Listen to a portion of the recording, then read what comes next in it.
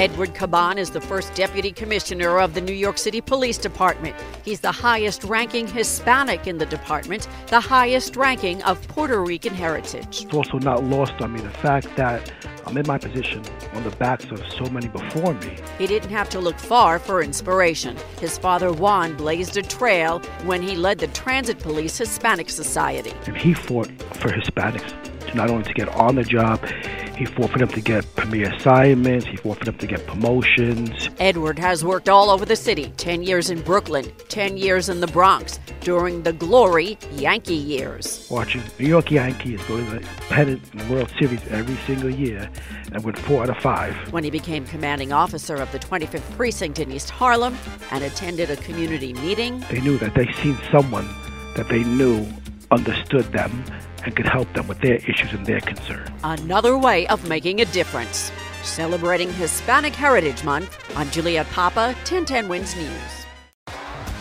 T-Mobile has invested billions to light up America's largest 5G network, from big cities to small towns, including right here in yours. And great coverage is just the beginning. Right now, families and small businesses can save up to 20% versus AT&T and Verizon when they switch. Visit your local T-Mobile store today.